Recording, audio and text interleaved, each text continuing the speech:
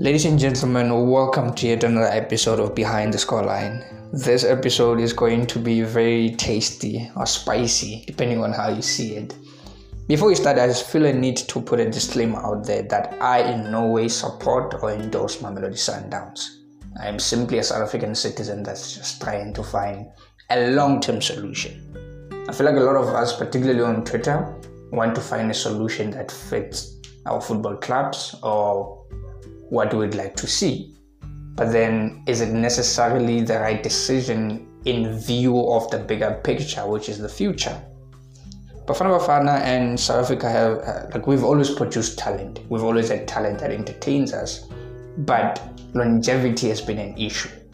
We haven't had a national team that we can say lasts us for one World Cup or two World Cup, in between. Let's say a national team that we can play with in a 2022 World Cup and 2026 World Cup. I know we're not a nation that qualifies for a World Cup, but I'm trying to use World Cups as a benchmark, particularly especially in terms of the time in between World Cups. A World Cup is 4 years, it is hosted every 4 years. So obviously, you look at England, right? Obviously, I might be comparing apples to oranges and whatnot, but I think that we are all human beings and players are players. They're still good. They age the same. Harry Kane doesn't age slower than Neo Maema or Themba Zwane or even Mona Pule. You look at how England essentially played with the same squad at the 2022 World Cup that they played with in 2018. So that's what I'm talking about in terms of longevity, in terms of keeping the same national team set up between different AFCONs. I mean, we haven't qualified for AFCON in a while, but I think we all know that we've rarely played with the same team from one AFCON to the next. And I think that's a very important issue when trying to establish dominance or trying to establish a pattern that future generations can also, be integrated into. So the issue is, it started, not particularly the issue, but the reason why this episode exists started last week. We saw how Mamelodi Sundowns thumped Al Ahly. I was very surprised, in a good way, that 9 of the 11 players that started the match were actually South African born players. It was really a good thing, because that showed that we are not going to dominate Africa. By we, I mean Mamelodi Sundowns, because obviously they're representing South Africa when they're going, to Africa. When I saw that, I'm like, okay, so this is a team that dominated Al Ahly and humiliated them even. They are playing with players that are born in South Africa that are eligible to play for Bafana Bafana. What stops us as a nation from rallying behind that particular team and say what Bayern Munich has done for Germany and what Barcelona and to a smaller extension Real Madrid has done for Spain? Let Mamelodi Sundowns do for South Africa, particularly with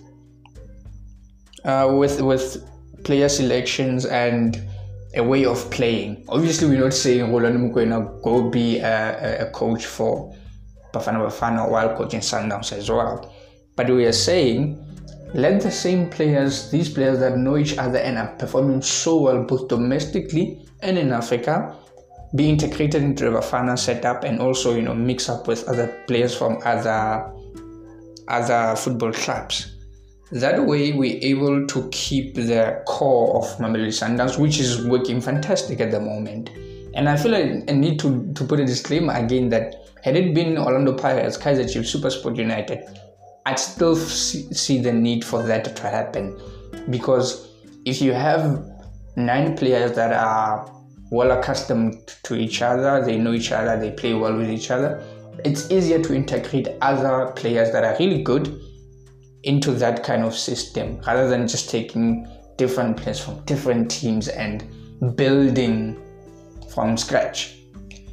As we speak right now, Mamelodi Sundowns have 1, 2, 3, 4, 5, 6, 7, 8, players in the national setup to play Liberia.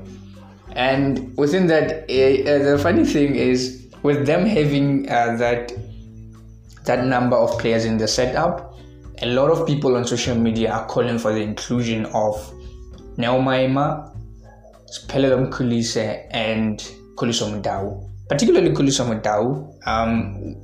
I mean, the Nico Mobi Khuliso Mudau discussion is quite tense, because we all know which player is better. But Hugo Broos said, when I have played Nico Mobi, has he disappointed me? And we failed to answer that question. But then again, Spelele Mkhulise is injured.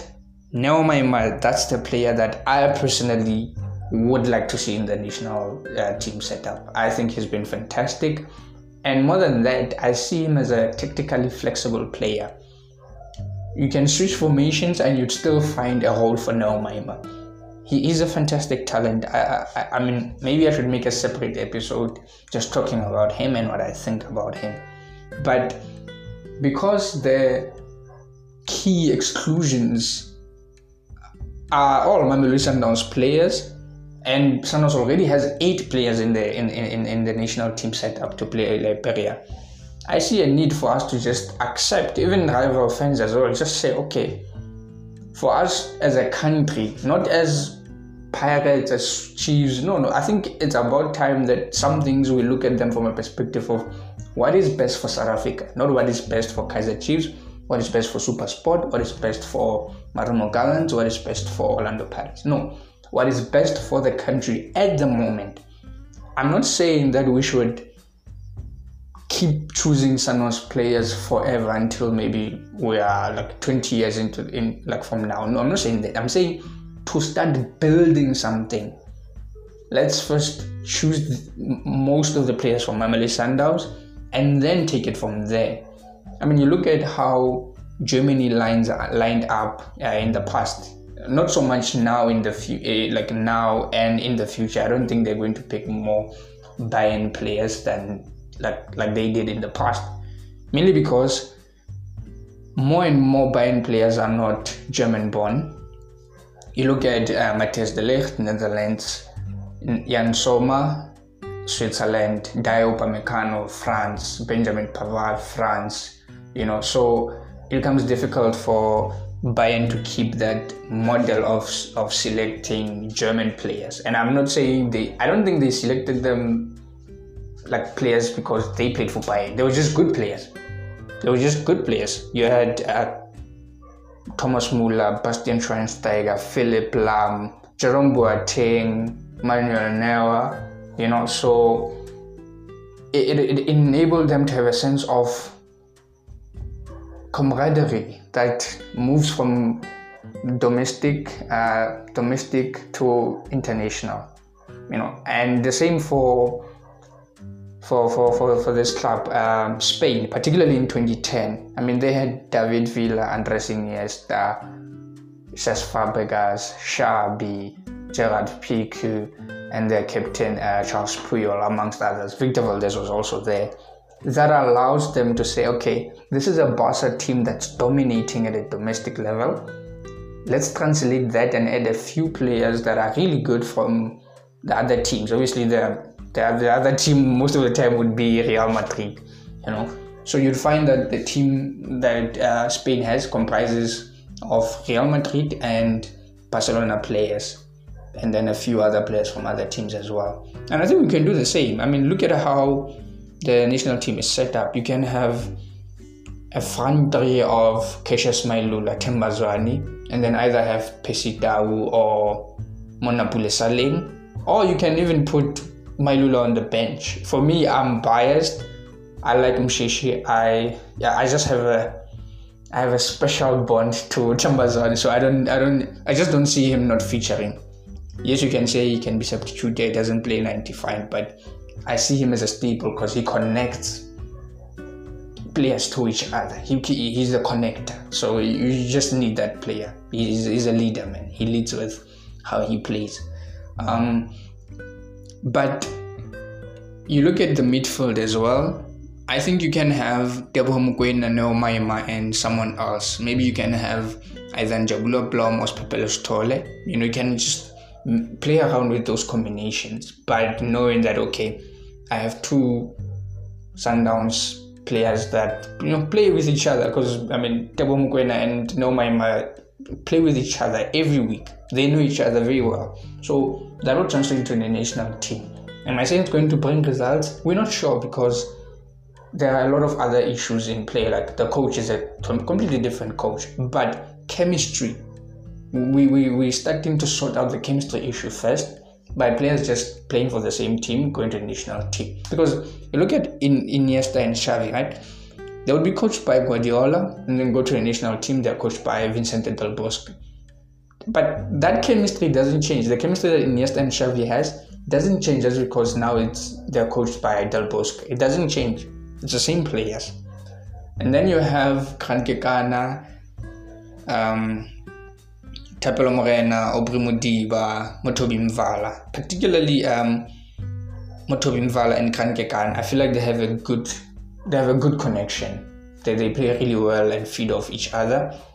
They have different qualities, and they're complementary players. So I think you having them in the maybe center of defense, because Krankekana right now is transitioned from being a wing back to being a central defender, so we can have that. So in what I've mentioned right now, you can put so many different formations, right? But you have two Sundowns players in the heart of the defense, you have two Sundowns players in the heart of the midfield, and then you have two Sundowns players, or even one, because of the array of talent we have up front.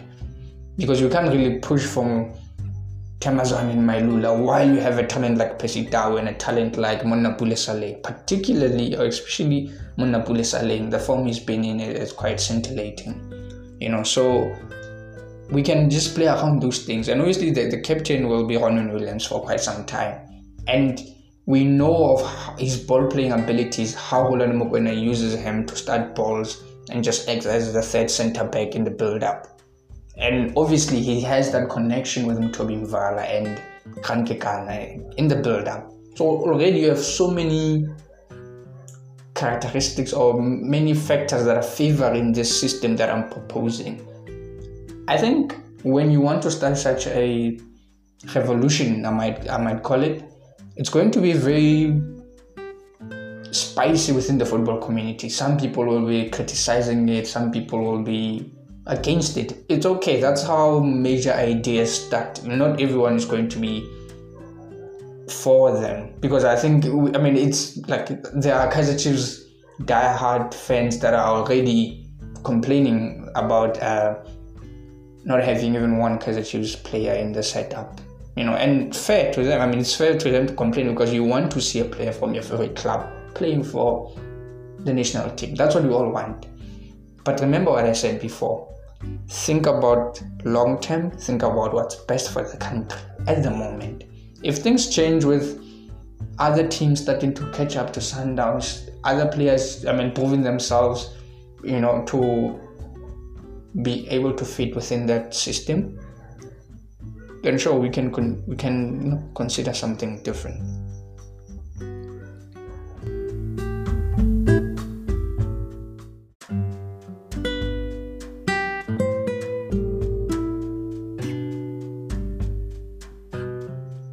This is where we end for today's episode.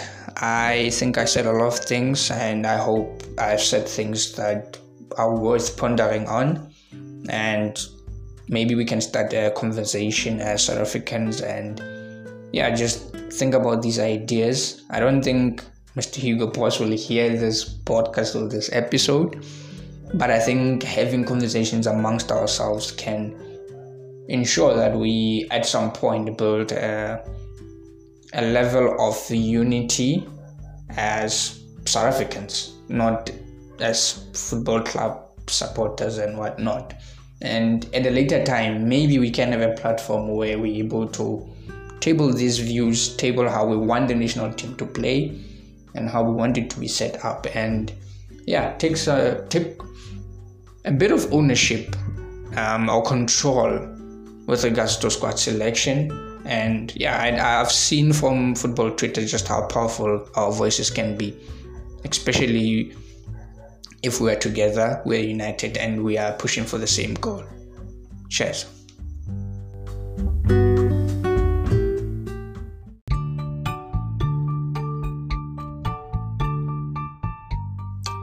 If you enjoyed this episode, please consider subscribing or following the podcast on whichever platform you're listening from. And please, tell a friend to listen to Behind the Scoreline. Or better yet, just send them the link to this episode. Thank you.